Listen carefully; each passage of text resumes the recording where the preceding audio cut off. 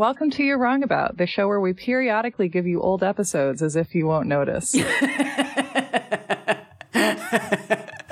didn't know we were going to be as explicit about this. Yeah. We're just going for it? I think we should admit that we're doing something that people have been shown to not like, which is putting an old episode in the feed and being like, hey, yeah, did you see this one? Maybe you didn't. Also, maybe you did, but this is what we're giving you. I was going to be saltier and say, welcome to You're Wrong About. This podcast is free.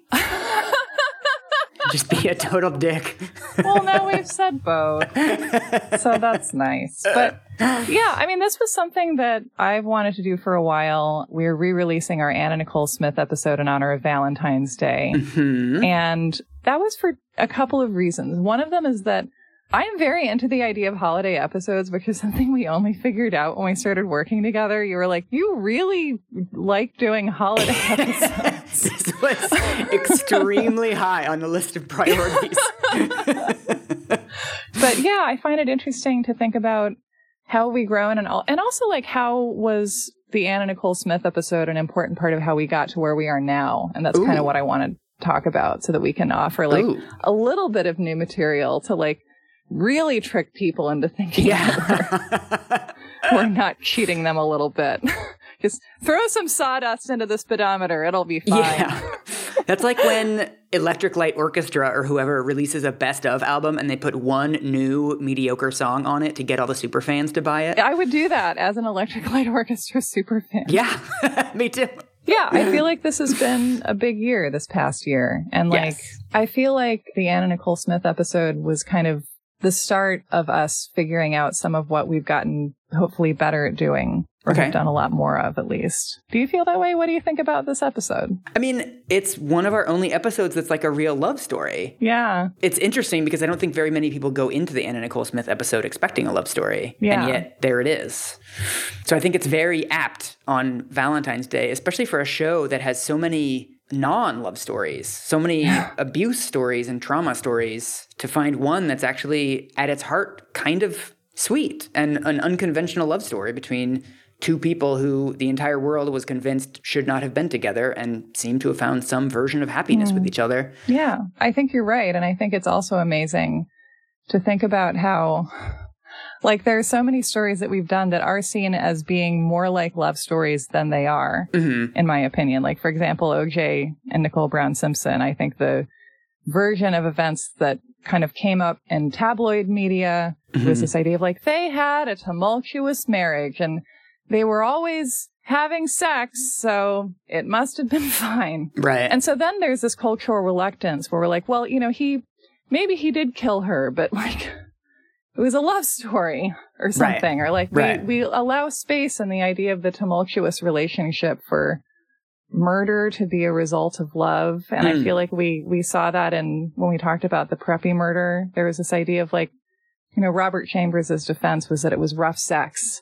Right. And the kind of story we see the media go with is like, well, Jennifer was having sex, so like, how could she expect to not maybe get killed? Yeah. And it's like, once again, I don't think murder should be a side effect of sex or marriage, but we appear to be willing to accept that in this country. Yeah. You know, the story of Joey Buttafuoco and Amy Fisher is also, which we've also covered in the past, given this kind of presentation in contemporary media is like, well, they were having this affair and she just was so fixated on him and it was just such a hot and heavy situation that she just shot his wife. And it's like, yeah, it had nothing to do with him like coercing her into sex work when she was a minor and preying on all her vulnerability and her need for like anyone to love her. Trafficking. That's a very typical trafficking story that we called a love story, I guess. Yes. Yeah. So like trafficking stories get called love stories. Abuse stories get called love stories. Murder stories get called love stories. But Anna Nicole Smith doesn't get to be recognized as being part of a love story. So maybe what we're trying to do now is do that. Yeah. And expect more episodes on St. Patrick's Day and Halloween and Arbor Day. All right, we're doing it. You sound serious. National Potato Day. I could do a potato show. You're trying to play chicken with me, but it won't work. So enjoy our Anna Nicole Smith episode from last year and enjoy, hopefully, whoever you're in a love story with or escaping from. Oh, God. That's terrible. That's terrible. I'm sorry. It's a terrible world. I don't know. I like it. Yeah, enjoy love. Enjoy sharing love with someone who deserves it, or enjoy loving yourself by ending a bad situation. Yes. Because sometimes that's what Valentine's Day is for, too. Boom. Do you ever think about how much of reality TV also is the music? It's always like the very light caper music. And it's like telling you like, this is funny, this is light. And you're like, aren't I really watching a bunch of people decompensate?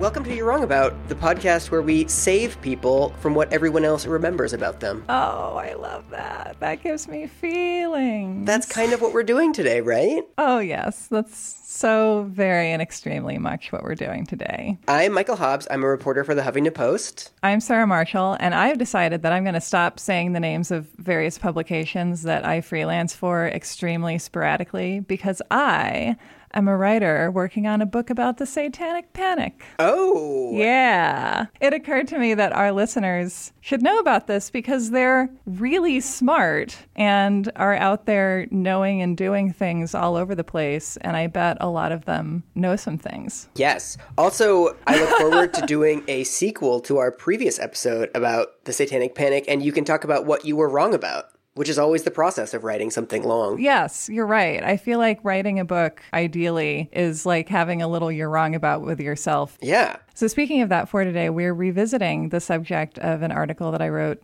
2 years ago. Okay. And it's one of my favorite things that I've written because today we're talking about Ms. Anna Nicole Smith.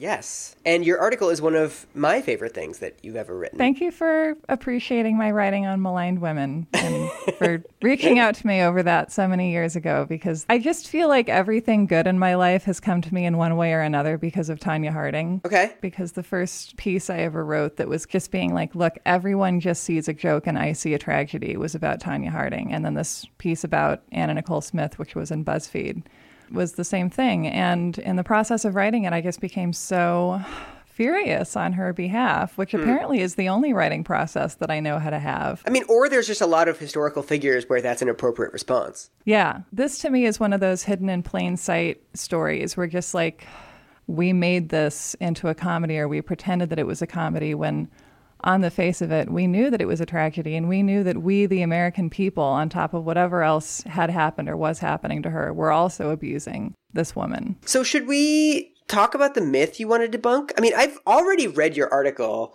so I'm not coming into this as fresh as I do with most of our episodes. No, you're not a newborn lamb. You're like an older, streetwise lamb. Right. I mean, tell me what you know. Tell me what you feel like you observed during the time that she was in tabloids and on the news.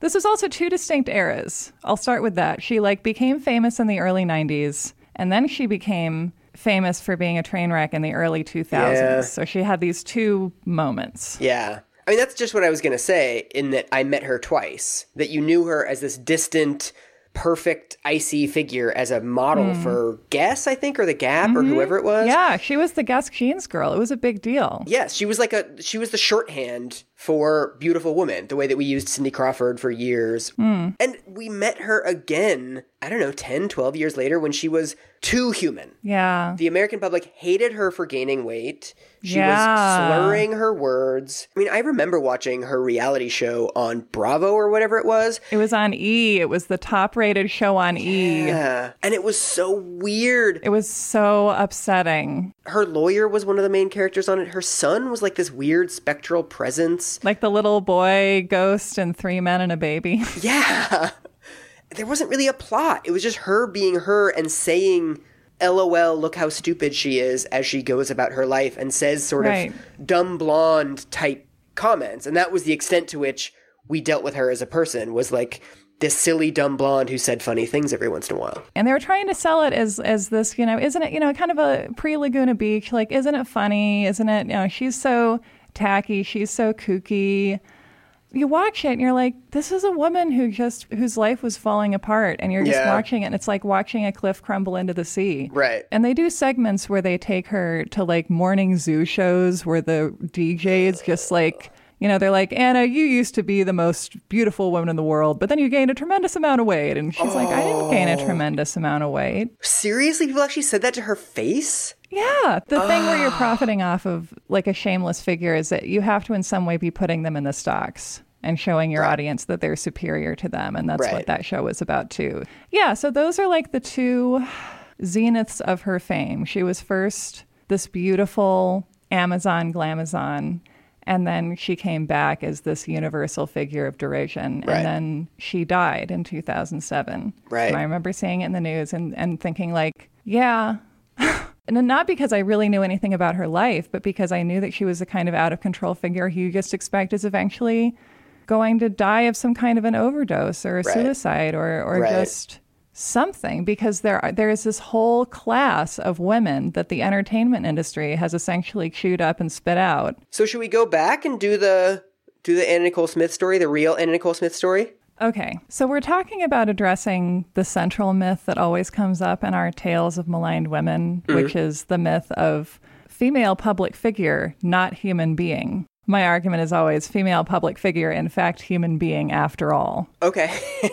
But also specifically, I want to talk about the story of Anna Nicole Smith as the archetypal gold digger. Okay. What do you know about her marriage? There was this dude toward the end of her life who I think was in his 90s who she married. And I think he died before she died. And there was a whole thing with the family. And I mean, she was the archetypal gold digger, or at least that was the way that she was framed. Yes. And I also feel like when you look at the relationship that Anna Nicole Smith had with her husband, whose name was J. Howard Marshall, like, I think people were drawn to that story because they had that exact thought of like, obviously we know that these people are only marrying each other, you know, for one reason. He wants her for sex. She wants his money. And inevitably it was more complicated than that because it was a human relationship. And it also, I think, was arguably one of the better relationships in her life. What do we know about that marriage? Well, let's start from the beginning. Okay. Anna Nicole Smith was born Vicki Lynn Hogan. Well, that's like a better model name. It is. But, you know, sometimes you just want to distance yourself from your birth name. Okay. She was born to a 16-year-old mom and to a dad who, according to one account, pled guilty to statutory rape. Whoa. And Anna grew up never knowing him. Well, single mom, single 16-year-old mom? Yeah. Wow, okay. Who married a few other times. Okay. And so Anna grew up with her in Houston and then was sent to live in Mejia, Texas with family. Mejia is 2 hours west of Houston. I've been there. It's very flat and it's very dry. Okay. This is a quote in a really wonderful article about Anna Nicole Smith that Dan P. Lee wrote for New York Magazine. Mm-hmm. It's a quote from Anna when an interviewer asks her about her childhood. She says, "You want to hear my child life? You want to hear all the things she did to me? All the things she let my stepfather do to me or let my brother do to me or my sister? No way. All the beatings and the whippings and the rape? That's my mother." Holy shit. So we know she was someone who grew up suffering abuse. She also grew up extremely poor. At times in her childhood, had to steal toilet paper from restaurant bathrooms because her family couldn't afford to buy any. What was her mom doing for work? She was a deputy with the Harris County Sheriff. What? Yeah, cop mom. So she made that little money working as a cop? Well, she also wasn't necessarily consistently with her mom. Okay. So she went to live in Mejia as a teenager. She dropped out of Mejia High at the end of 9th grade. Okay. Got in a fist fight with another girl, Oh. which may have contributed to her leaving school. So she was like 15, started working at Jim's Crispy Fried Chicken and worked there as a waitress and met a fry cook. And they got together and got married and had a baby. So she also became like a 16-year-old mom. Yeah. Okay. She's been talking about how she wants to be a model. You know, she has this dream of being a model. And she was kind of an ugly duckling. Like if you look at pictures of her as a teenager, it's hard to recognize her if you have like the Guess Jeans girl in your head. And it's partly just that she hadn't grown into her face and her figure yet, but it's also that you realize looking at pictures of her when she was a teenager that the person we know as Anna Nicole Smith was a very consciously constructed persona. Okay. She made her body and she made the character that she was. How so? So when her son Daniel is 3 months old, she packs up the car and moves to Houston and says that her husband has been abusive. Okay. And when she gets back to Houston, she gets jobs at Walmart and Red Lobster, but she's not making enough money. And so one day she goes into a strip club and asks if they have any jobs waitressing, and they say no, but why don't you dance? Okay. And so she starts dancing. And she's not very good. She gets put on day shift. She's like not a very good dancer. She has small breasts. She's considered like way too flat. And she's tall. She's almost 6 feet tall. And she's like considered big boned. People actually, after she became the Guess Jeans girl, refers to her as Anna Nicole Smith, big boned Guess Jeans model. This is like lobbed at her as an insult in the 90s. No way. Wow. I'm like, as a person with big bones, like, look, it's a thing. And what she figures out is that there's not that much money, you know, working the day shift in the kind of places that are going to hire her with small breasts. And this is in the late 80s. So it's also the golden age of the silicone breast implant. Oh, right. So I have a video for you. So this is Anna Nicole Smith's video centerfold, which Playboy released after she became the Playboy Playmate of the Year in 1993. We're flashing forward a little bit. But we're looking at the end result of Anna's creation of her body. Oh, yeah, there it is. So she's in black and white. We've got a camera zooming in on her face. She's in a bed sort of rolling around. Oh, she has really big boobs. Wow. Who would watch something like this for 35 minutes, though? Straight men. I guess, sure. And so her original plan, it appears, is that there's a hierarchy of strip clubs in Houston. And there's the kind of places like where she starts out working. And then there's a place like Rick's, which is where the high rollers go. Oh, my God. And Houston is a city of tycoons and oil men. Okay. So if you're dancing at a gentleman's club where the gentlemen are coming and like brokering their deals and having their good old boy scotches together, then like there's money in those hills, right? Yeah. And so what she realizes is that she has to cultivate a look. So she gets the blonde hair and she starts saving up for breast implants. Oh, so the blonde hair was not real? Oh, no, she had brown hair. She had lovely brown hair. Oh, okay. And so her breasts ultimately take multiple surgeries to create. And according to the New York Magazine piece, contains 3 pints of fluid. 3 pints? Yes. Like, think about how much that weighs, and then think about walking around with that. I mean, if we had the metric system, this would be easier. But yeah, it's like a backpack full of books on the front of you all the time. It's exactly like that. And so she has health issues because of this for the rest of her life. Oh, wow, really? She has pain issues. Later on, one of her implant ruptures one day, and so her nipple splits open. No way. And she has to be rushed to the hospital to fix it. At one point, she develops various lumps in her breasts that might be related and turn out to be benign, but she has to undergo surgery for that. How does she afford them? You save, you work hard. She would she would work at the club that employed her regularly and then go pick up other shifts at other clubs and take whatever work she could get. You know, she hustled. Yeah. It's really quite a Horatio Alger story. She came to the big city. Yeah. And she scrimped and she saved. And she saved up all her dollar bills until she could afford huge boobs. An investment in her future earnings. Yes. Like a property, essentially, or a first business. Right. And then she got a job at Rick's. Okay, so she made it. She made it. She made it to the big time strip club. And this is where she meets J. Howard Marshall. Oh, so she met him years before all the other stuff? She met him when she was first starting out. She met him when she was a struggling single mom. Wow. Okay. Yeah. So there are conflicting accounts of this because Dan P. Lee's excellent account says that he meets Anna in 1992 when she's 24. Okay. But Mimi Swartz, writing for Texas Monthly, actually puts their meeting earlier, has him coming into a club and meeting her earlier than that. Okay. But the issue is that until 1991, he has both a wife with advanced dementia and a longtime mistress who is also a legendary Houston area stripper named Jewel Deanne Walker, also known as Lady. Busy guy. Yeah, I know. He was also working. Right. In 1991, when his wife dies, he's 86 years old. Okay. He looks like the medieval knight who was guarding the Holy Grail in Indiana Jones in The Last Crusade. Yeah. Like, he looks like he needs to be taken care of by professionals. Right. And he got rich in the oil industry.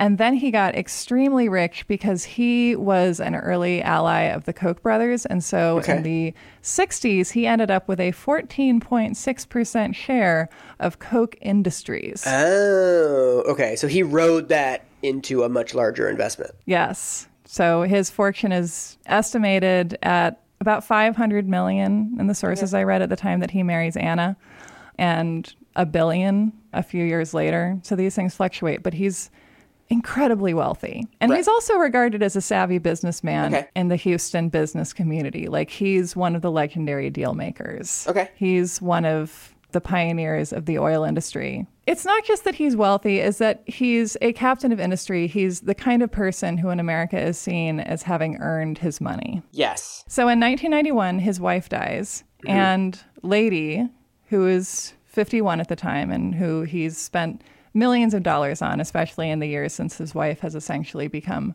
unavailable to him, dies on the table while receiving a facelift. Whoa. So he's 86 years old, and he's lost, in the span of a few months, both his wife and his mistress.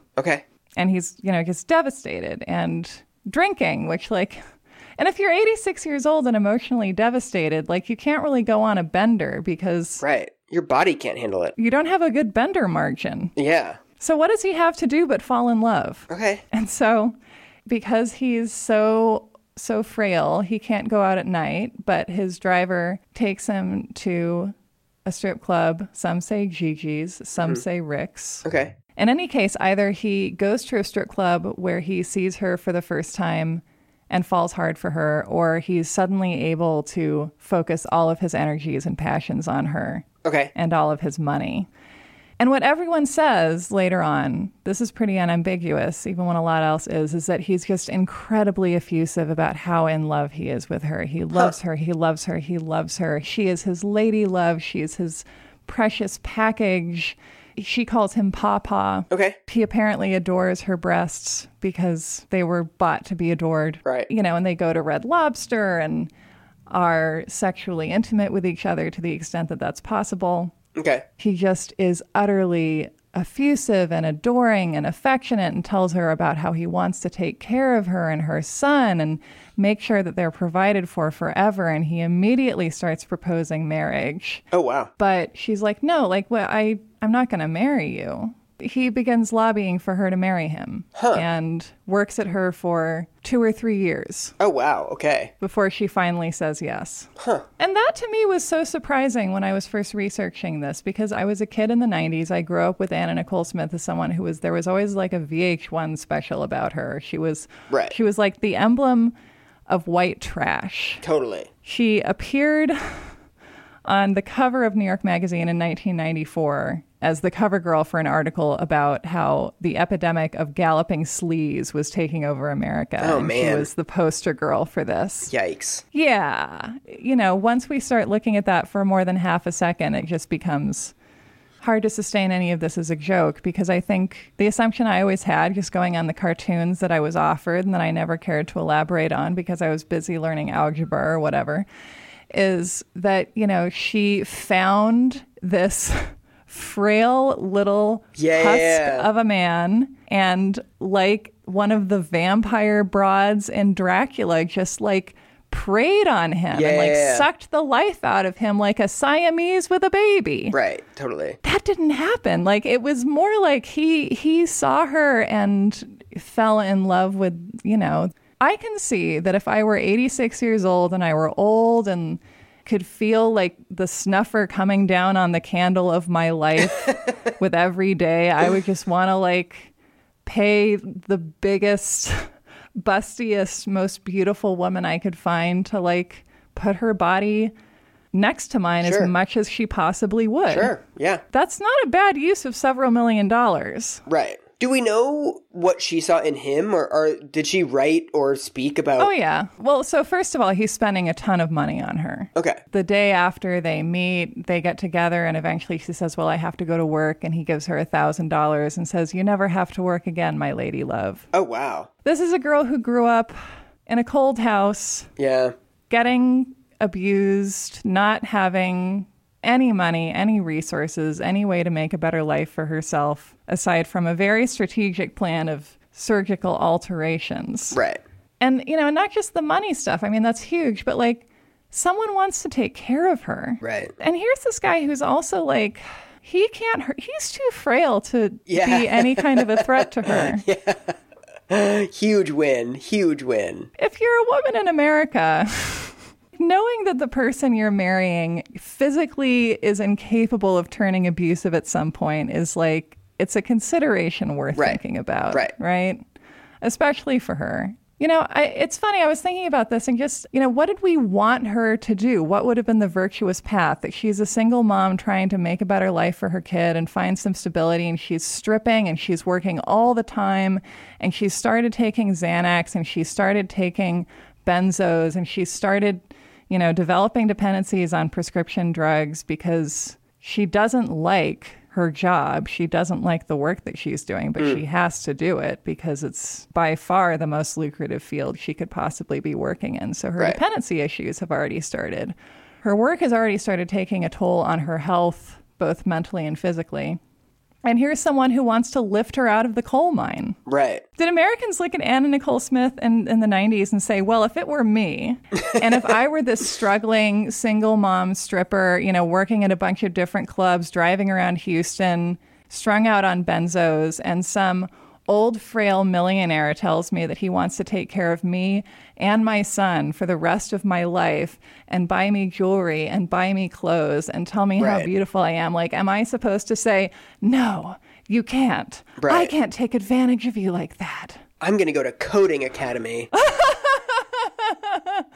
Right? Like, what did people want her to do? It feels like it's also really nice to just be adored by somebody. Yes, it is nice. Even without the money, just having someone who is just really attracted to you and really into you and thinks you're really special sounds pretty good. Yeah, and who you can feel in a very real way. Like, you are like this vital, beautiful, sexual presence in the life of someone who really, really needs that. Like, you would feel valued. What is the nexus of this with her career? What's happening with her career at this point? That's a very good question. So 1991, 92 is a very big time in the Book of Anna. Okay. She's also dating a bodybuilder named Clay. Okay. And also had many intimate and sexual relationships with women throughout her life. Oh, I didn't know that. Okay. And J. Howard Marshall apparently knows about this and doesn't mind her having sex with other people and having relationships with other people, as long as he comes first, as long as, when he beckons her, she comes to him. So all of this is happening pre-Guess. Oh, yeah. So anyway, in 1991, her boyfriend, Clay Spires, sends some pictures of her to Playboy. Okay. Because that's what boyfriends do. Sure. That sounds like I'm saying it sarcastically because that's my regular tone, but they do. Playboy has discovered a lot of women that way. Interesting. And Playboy's centerfold casting director, Marilyn Grabowski, said that she was immediately just floored when she first saw Anna, and that she was hands down the most beautiful woman she had ever seen outside of makeup. Wow. Okay. Another thing Anna Nicole Smith doesn't get credit for, aside from being a human being, I think she was a great beauty. Sure. She was beautiful in a way that made it very obvious that this was not organic. I think if you're looking at a picture of Cindy Crawford, you can be like, this lady just put on a little lip liner and then showed up in a cornfield. She's just a natural 10, right? Because that's sort of the fantasy. And with Anna Nicole Smith, it was like she clearly had built the body and the image that she was in. She had grown up watching Marilyn Monroe movies and memorized all of her lines and always wanted to be like Marilyn Monroe and to act in movies like her and to play parts like her parts. And she had bought a Marilyn Monroe on steroids body. Mm-hmm. I mean, she was discovered actually in a very old Hollywood way because her boyfriend sends the pictures to Playboy. Playboy brings her in. They put her on a cover. She becomes a centerfold. So immediately cover, immediately centerfold, immediately everything? Yes. I think you had to work your way up the ranks from page 41 and then you get on the cover after people know you a bit more, but wow. It was everything suddenly came together for her. She'd been saving and saving for these breasts and getting all these surgeries, and she got the hair right and she sort of grew into her face because she has a big jaw and a big chin and just these great dramatic bones. You know, she has like sort of a Frank Lloyd Wright kind of a face happening. Okay. And she figured out how to carry herself. She'd been performing for all those years. And also something that everyone who worked with her said is that she gave great face. She was a great model. Okay. She was skilled at it. She was good at it. She worked very hard for many years, and she became very good at all the industries that involve projecting sexuality and projecting, like figuring out like what is the image that the men in the room want me to give them, and then I'll do it, and I'll do it 50 times in 50 different little ways, and I'll do it for hours and hours, and I'll give take after take, and I'll perform it because I know how to do it. Yeah. I mean, being a daytime stripper for years is extremely good practice in faking constant horniness. And that like the man that you're looking at or the camera lens that you're looking at is like the love of your life and the only person that you want in these satin sheets with you. And so she's in Playboy. She becomes the Playmate of the Year in 1993. Wild. Guess Jeans discovers her through Playboy.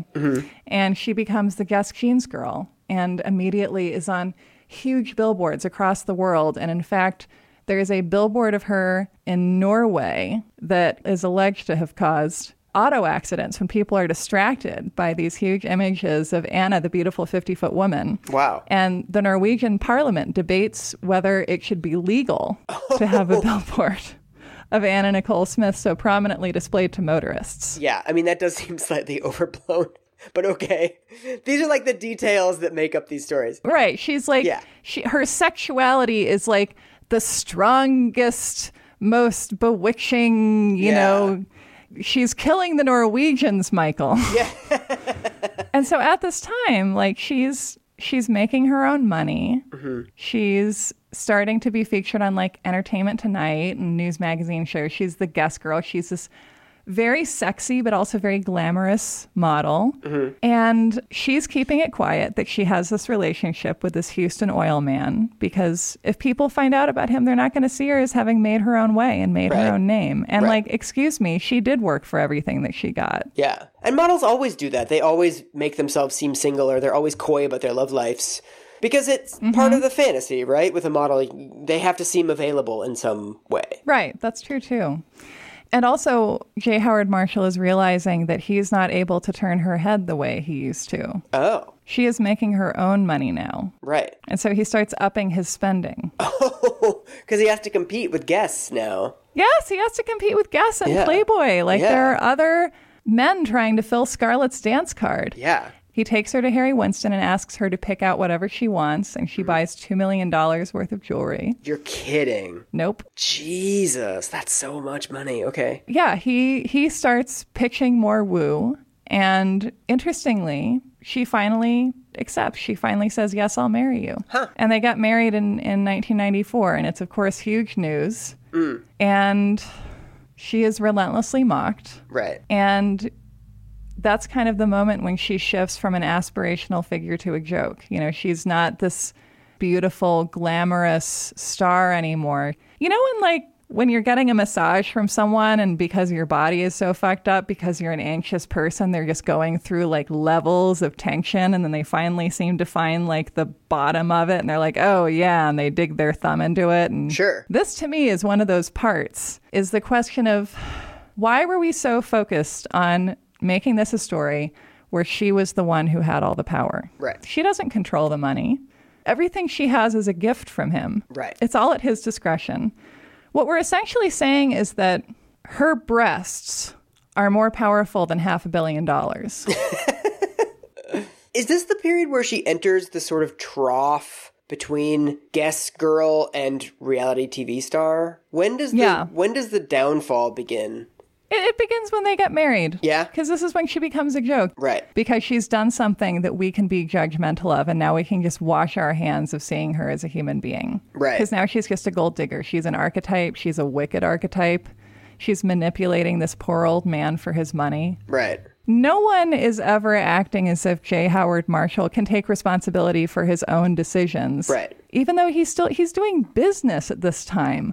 He's active in finance. Yeah, he's still a functioning adult. He's still a person doing stuff. Right. People play it as if it's, either she tricked him or he was so old and infirm or like sexually bewitched that he didn't have a choice. But it's like, maybe he made a choice, and it was the choice that he'd made before with Lady for 10 years. And it was just to launch a charm offensive at a beautiful, big-breasted woman whose affections he could essentially buy for himself. Right. And also, you know, who was spectacular and grateful, and who I'm sure he saw something in beyond her body, because there are a lot of great bodies in Houston. Right. And as I was thinking about this, I was like, why is the gold digger such a maligned figure? Like, why do we hate that person so much? Well, I think it's because it's somebody who's getting money for nothing. Are they, Michael?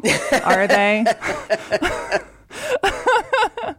I just think that, like, why do we act like it's harder to be born into a family than it is to fuck someone in that family? Okay. Sex work is a skilled trade, and I do think that's part of this. Like, the Anna Nicole story is also the story of the question of what industry do we believe is more deserving of a big payout, you know, stripping and marrying and having sex for money, or being an oil tycoon. Right. And I personally think that sex work is harder than oil tycoonship and has a much less of a negative impact on the world. That's probably true. To me, I'm not comfortable having any opinion on anybody else's relationships. I think everyone's marriage is a mystery. Fundamentally, to everyone but the two people in the relationship, it is weird and you do not understand it, and that is fine. It is none of my business. And so I think when you see people that are dating across huge age ranges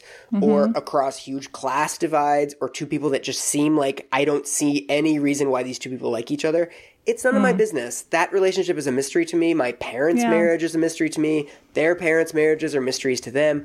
Circle of life. I just feel like, in general, if a 35-year-old woman marries a 95-year-old man, it doesn't affect me in any way. I don't see why I need to have an opinion on that. Thank you. America thanks you. The bimbo community thanks you. What happens to her modeling career? When does that kind of completely dry up? I mean, Guess was her big campaign. So what happens is that they get married. She becomes a joke. A year later, he dies. Oh, it was that fast? Yeah, he died a year after they got married. Okay. And for 6 months before he died, his son, Pierce, was very much in the mix. Okay. So J. Howard Marshall goes into the hospital because he has stomach cancer. He's suffering from pneumonia. He's just in general feeble health.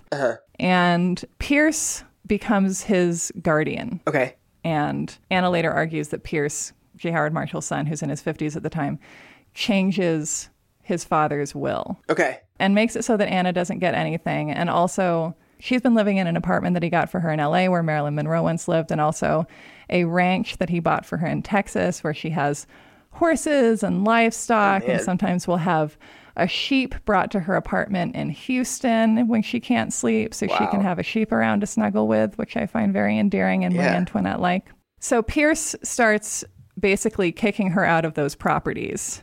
And also, J. Howard Marshall for years now has been taking care of Anna's bills. And she's running up about, you know, something in the 6 figures worth of expenses per month. Whoa. Yes, it's a lot of money, but for a $500 million fortune. Right. People spend millions of dollars on wine. People spend millions of dollars to own part of a racehorse. Like, I just think that buying, like, an abused single mom whatever she wants for a few years is, like, in the scheme of things, not a bad idea. Right. On the scale of weird rich people bullshit, it's not a 10. It's like it's like a 3. Yeah. We have the same rich people bullshit meter. That's great. So Pierce starts essentially separating her from his father's money. He basically gets in as a wedge between them. He makes it so that she can only visit him in the hospital for 30 minutes at a time. And after that, she's escorted out by a security guy. Holy shit. And so he starts sending her bills directly to her, which of course she can't handle because she doesn't have income. Right. Like, she has the Playboy stuff and she has some Hollywood stuff that's kind of happening and the guest money, but, like, she's not making millions of dollars. Right. And he's told her, you know, probably dozens, if not hundreds of times that he wants to make sure that she's always taken care of. Right. And that she and her son will be taken care of forever. And so after he's released from the hospital, she gets in bed with him with a tape recorder and takes her clothes off and says, "Do you miss your rosebuds?" Oh. referring to her breasts. Nice. And presents him with her breasts, which presumably he has missed, and tries to get him to say into the tape recorder that he wants to provide for her and her son after he's died. Okay. But he's not really speaking very well. So it doesn't really work. Yeah. And it's like, that moment to me is just like, it's playing dirty, and it's playing dirty because someone else started it. Right. Another thing I thought of, kind of looking at how Pierce Marshall was trying to force Anna out of his father's money, that was kind of a miscalculation on his part, I think, because what happens is that J. Howard Marshall dies, Anna gets nothing, and she sues and says that she is entitled to perhaps as much as half of the estate. Yeah. And if Pierce hadn't pushed her out and left her out in the cold and not taken care of her, then I don't think she would necessarily have asked for that much. Like if she'd been given like $20 million, like a decent lump sum, or like an allowance, or the properties, and or some, some very small amount of the whole. Right. She very well might never have complained. Yeah. She would have been a relatively cheap problem to resolve. Yeah. Pierce has apparently talked to his father about, like, I really don't think you should marry this girl. And like, I don't, like, what are you doing? And his father says to him, you're just jealous. Nice. Yeah. And so he forces Anna out. And luckily, as it would happen, in 1980, there was a mega feud between the Koch brothers and also within the Marshall family. Okay. Sidebar. You just want to research a Playboy playmate who you love, and you end up having to talk about finance. And so anyway, in 1980, Charles and William Koch are at loggerheads about whether to take their company public. Mm-hmm. William wants to take it public. Charles doesn't. J. Howard Marshall and his younger son, Pierce Marshall, side with Charles, and William Koch finds an ally in J. Howard Marshall's oldest son and namesake, J. Howard Marshall III. Weird. Okay. And so J. Howard Marshall III teams up with William Koch to try and take Koch Industries public, which doesn't work. But it essentially means that because of this business dispute, father and son never speak again. Jeez. And J. Howard Marshall buys J. Howard III's shares in Koch Industries for a few $1 million and then tosses him out. Okay. And so, after Anna also gets left out in the cold, J. Howard Marshall III says, hey, why don't you and I make things difficult for Pierce Marshall? No way. And sue for our share of daddy's money? Wow. So it's like a Survivor situation. They create an allyship. Yes. It's called an alliance, Michael. Alliance, sorry. And so this ultimately goes to the Supreme Court. No way. Yeah, the case of Marshall v. Marshall reaches the Supreme Court in 2006. Holy shit. And Anna, appears. And I just, I love this description because it's like if you gave a robot instructions to do a Mad Lib of, a boring legal sentence, this is what it would come up with. It comes down to the question of whether federal courts have jurisdiction over probate matters, which are normally decided by states. So it is a federal versus state law jurisdiction question. Jesus, I just fell asleep during that sentence. I know! What does that mean? I lost you at the word probate. Yes. So essentially, very few wills are contested. 1% of wills go to court. Okay. And probate matters are decided by state courts. Okay. But Anna and J. Howard Marshall III take it to a federal bankruptcy court. And so it's a question of who ultimately gets to decide. Weird. Okay. Yeah. And then what does the Supreme Court decide? What's the result? The Supreme Court decides that, yes, a federal bankruptcy court can have jurisdiction over a contested will. And so they send it down to an appellate court where it then molders until both Anna Nicole Smith and Pierce Marshall die. Oh, no way. Yeah, because they died fairly soon after the SCOTUS decision. Fuck. And so then this money is still fought over for years. Huh. So it goes back to the Supreme Court in 2011. You're kidding. And the 2011 Supreme Court decision says, and I quote, although bankruptcy court had the statutory authority to enter judgment on Vicky's counterclaim, it lacked the constitutional authority to do so. Okay. What does that mean, Michael? Nothing. Those are just sounds. I have no idea. But everyone's dead by now, so it hardly matters. Okay. But anyway, there's an article that I read recently about an unfortunate man named Judge Mike Wood, who's a probate judge in Harris County, Texas. And until recently, it was his job to preside over Marshall v. Marshall. And so there's basically a lawyer debate over a restraining order involving trusts in some way that I don't understand. Okay. And Judge Mike Wood said to those assembled in court, I am going off the handle officially. I am tired of this case. I've told you that from the beginning. I beg you to recuse me. I don't want to deal with you people anymore. This is ridiculous. And the article I read says, Judge Wood went on to say, I am not going to spend a lot of time cutting at nits and gnats for people that are fighting over $20 billion, $10 billion that they didn't earn. They didn't create this wealth. It was created by a third party, and they're just fighting over it. Yeah. He then declared at the January 11th hearing that, quote, it's just not the way I'm going to spend my life. A week later, on January 18th, Judge Wood officially recused himself from the case. Nice. Isn't that amazing? There's something so funny about people just openly hating their jobs. It's like the funniest. It's always the bleakest thing. That's why I love flying Spirit Airlines.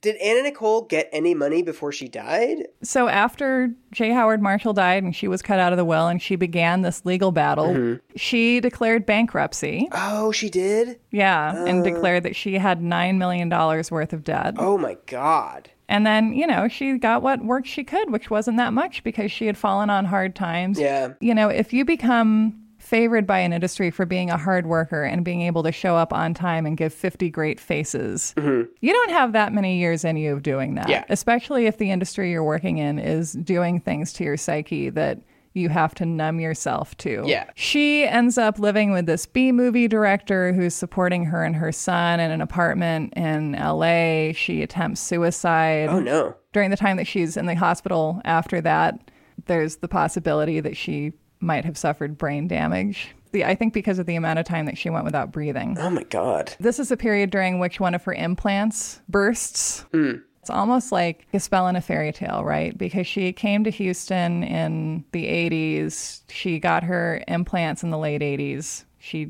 started to rise. And she got like about 7 years worth of the thing that she sold her sanity for, essentially. Right. And then it started to all go away. It's like Ariel selling her voice. Yeah. It wasn't just that she wasn't getting work. It was that she was one of the many women who lived, her entire life understanding that the only value she held for the world was being beautiful and being sexy. Right. And being fuckable and being fucked. Right. And then if she wasn't able to offer those services, she didn't exist. Right.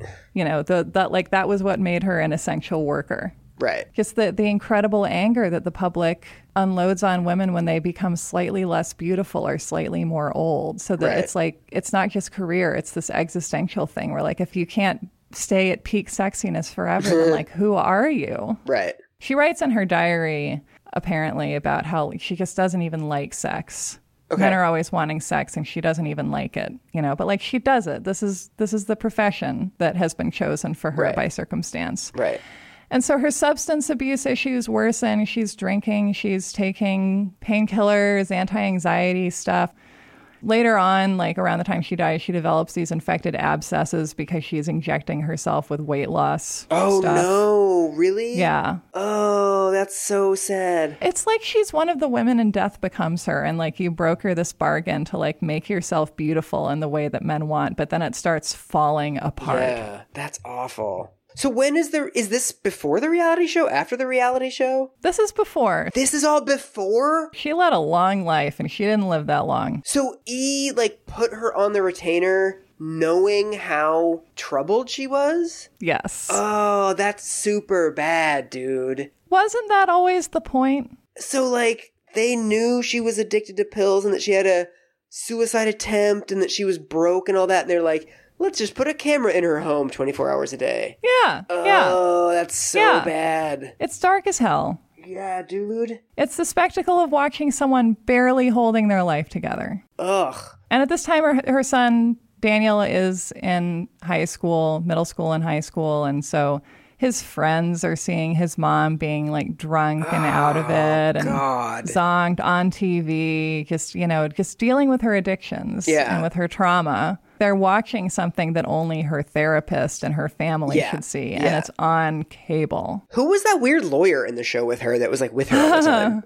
Howard K. Stern. Yes. They met in LA in the 90s, and they began this very close relationship that seems like it was something that it seems like she was able to trust him because they weren't sexually involved. And she kind of had sex with a lot of people without seeming to necessarily want to. Okay. And they just had this like apparently non-sexual relationship where he thought she was beautiful and dazzling and wanted to take care of her, and she really needed someone to take care of her. So that was their relationship, also financial? I don't think he was able to provide for her financially, but I mean, he was able to broker the kind of work that she could get and kind of, I think, also help escort her emotionally through these soul-damaging industries that were the only ways that she could work at that time in her life. Jesus, it's so dark. Because what the fuck else are you going to do, right? It's like, and so you're just selling off little slices of your trauma. It's like a pound of flesh, no more, no less, right? Oh. So what happened with the reality show? I mean, it was a rating success, right? It was at first. I think it was like a novelty thing. I think at first the novelty of like watching this out of control, shameless lady was like super fun. But then, like, you sit with it and you're like, this woman needs help and no one's helping her. They're just filming her. Yeah. So, it's on for a couple years. It goes off the air. And then what she really wants actually is to have a baby. Okay. She and J. Howard Marshall tried to have a baby. Okay. She very badly wanted to have a baby, specifically because Daniel was getting older and getting more distant from her. And the show especially seemed to kind of drive a wedge between them. I mean, yeah. So, he starts developing his own substance dependencies. Oh, fuck. He starts, staying out and not coming home and not telling her where he is. And they kind of, some distance develops between them, basically, which is really hard because this also was for him, right? Like most stories are at heart The Godfather, I believe. And this is one of them. Like she sacrificed herself to give him the kind of childhood that she hadn't had, which was just like a stable, decent one where like you're not hungry and you're not abused and you feel loved and taken care of. And she couldn't do it. Like she got millions of dollars, but she couldn't make a stable home for her son because no one showed her how or gave her the tools that she really needed to be able to do that. They gave her other stuff, but they didn't give her that. Did she ever get into rehab for the pills? Yeah. She went to Betty Ford in the mid-90s. Oh, wow. She got clean for periods. Right. Like she was on the right track for periods, but just trauma and addiction are ghosts that are very, they never really go away. It's just that ideally they become very small and sort of friendly and just like very rarely tap on your shoulder, right? It's the choice between the ghost of Christmas past and Casper. There were times when things were more stable and there were times when they weren't. And so in 2006, she finally gets pregnant. Oh, okay. And gives birth to the baby in the Bahamas. She's with Howard K. Stern. She names him as the father on the birth certificate, although he is not. Okay. And Daniel, who's 20 years old at the time, comes down to meet his new baby sister and spend time with his mom. They, have this time together and they reconnect. And then everyone goes to sleep. And sometime in the night, he dies. Daniel dies? Yeah. Oh, fuck. Why? How? The cause ultimately named as combined drug toxicity. Oh, man. Which is just also a way of saying we can't narrow it down to one specific cause necessarily. There's just like lots of drug stuff. But I mean, yeah, he's 20. He's had addiction issues as well. Things seem fine. Jesus. And he just dies in the night. Ugh. And then Anna just goes right after him. Like how much time goes by? So she dies 5 months after him. Fuck. From his death, her condition just deteriorates. Yeah. Like she had been in this sort, this kind of hard won stability. She had this new baby. They had this new family. And she gives up. Yeah. Her son is dead. Yeah. And so she's taking Klonopin. She's taking Valium. She's taking Ativan. She's taking liquid sleeping medication that she keeps in a baby bottle next to the bed. She has 105-degree fever, which is caused by the infected abscesses that she's developed. Ugh. it's not so much a specific cause, it's just it's like her body is like the Bluesmobile at the end of the Blues Brothers. Like it does what it has to do. Yeah. And then at the end, it just like falls apart. Like she just couldn't live anymore. Yeah. God. And she dies. So what's the actual technical cause of death? Oh, is it an overdose or heart gives out or something? Yeah, the cause of death is listed as accidental drug overdose. God. You know, and I remember the response in the press just being like, yeah, that sounds about right. Yeah. And also like, you know, we were done with her. It's like when you're a dog and you have a tennis ball and you love to play with the tennis ball and chase the tennis ball and chew the tennis ball, but eventually you've just, you know, gnashed it with your sharp teeth for so long that it just doesn't even look like a tennis ball anymore. And then your human comes home with a shiny new tennis ball and you just forget that the earlier tennis ball even existed because you're done abusing it. It is like super fucked up that we had a TV show that essentially documented the addiction that eventually killed her. When you put it that way. And the show wasn't even seen as like a hard-hitting HBO, look at the ravages of fame, look how difficult it is for people after their fame goes away. No, it was like this cute little show. Yeah. I remember there was like funny background music. There were like little bits. They had a cute little intro. Yes, they had an animated theme song. Yeah. If they did like a prestige Anna Nicole show on Netflix now, it would win 1,000 Emmys. Yeah. They could use the same footage. You just have to use different background music. Yes. So what does all this leave us with, Sarah? Well, I want to go back in time. Okay. To one of the many legs of the long legal battle of Marshall v. Marshall. Mm-hmm. So while the case is being decided in Texas State Probate Court, Pierce Marshall is represented by Rusty Hardin, who has the opportunity to cross-examine Anna Nicole Smith. Mm-hmm. Rusty Hardin is a legendary Houston defense attorney. Mm-hmm. He defended Arthur Anderson for their role in Enron. Oh, convergence. And according to our heroine, Pamela Koloff, who profiled him for Texas Monthly, he had an unbroken winning streak in felony jury trials when he was a prosecutor. Okay. She writes, his closing arguments were pure theater. At the conclusion of a rape trial, he turned off all the lights in the courtroom, asking the jury to consider the victim's fear in the darkness. But his most famous closing argument capped the sensational case of Cynthia Campbell Ray, who manipulated her boyfriend into shooting her parents at point-blank range while she looked on.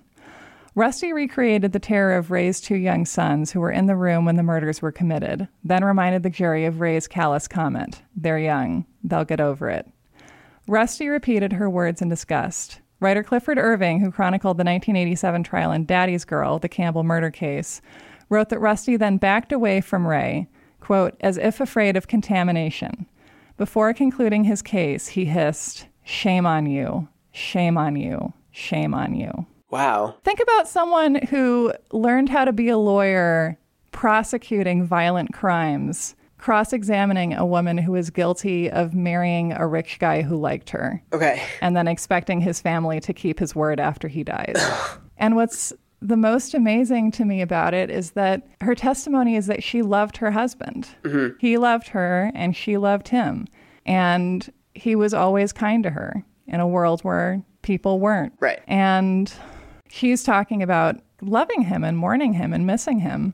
And Rusty Hardin says, "Are you taking new acting lessons, Miss Marshall?" And she says, "Screw you, Rusty." Yeah, that sucks. And that becomes shameless vamp Anna Nicole Smith attacks man just doing his job. Wow. Wait, so she was the villain in that exchange? Of course she was the villain. Of course she's the villain if she's being attacked on the stand by a legendary prosecutor. Of course she's the one with all the power. The same as she was when she married that billionaire, Michael. Oh my God.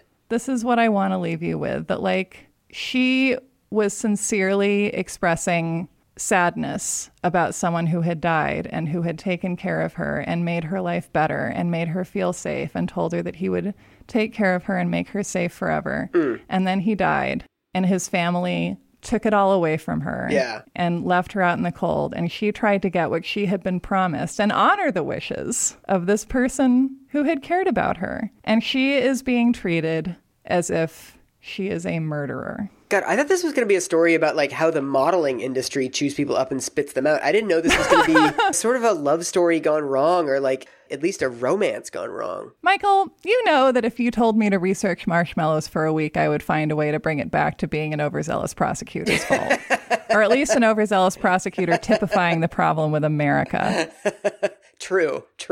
What to me is so important about that description of Rusty Hardin and how he wins his guilty verdicts is this idea that he is taking the defendant and hissing the word shame at her and backing away from her, quote, as if she's contaminated. Mm-hmm. That he figured out that that's how you win trials. Right. You win a trial by selling the better story. And the better story in this case is that if there's someone who you as a citizen feel like being judgmental of, then like, yes, have a blast, go for it. And you can apply that to anything. It doesn't have to be a violent crime. It doesn't have to be something morally atrocious. It can be greed or not wanting to be poor anymore. Yeah. You put the person who you want the people to decide against in the position of like representing what they're afraid of seeing in themselves. Right. And you can get people to hate them. I mean, the fact that we've done it like 50 times, I think is good evidence for that argument.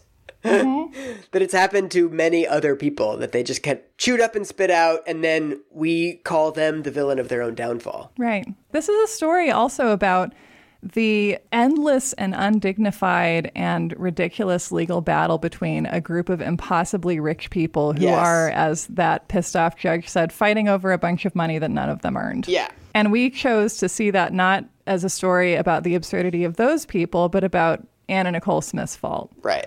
So maybe like I'm just going to take my broader points and make them into one big broad point, which is maybe that every time we as a society feel like judging anyone, it almost certainly is either not about them or about things much more complicated than them as individuals. Like if someone emerges as the focal point for our judgmentalness or our anger, it's probably because they're serving as a clue that there's something wrong with the bigger picture. It's not because they're the problem. Or there's a technical legal battle involving the Koch brothers behind it all.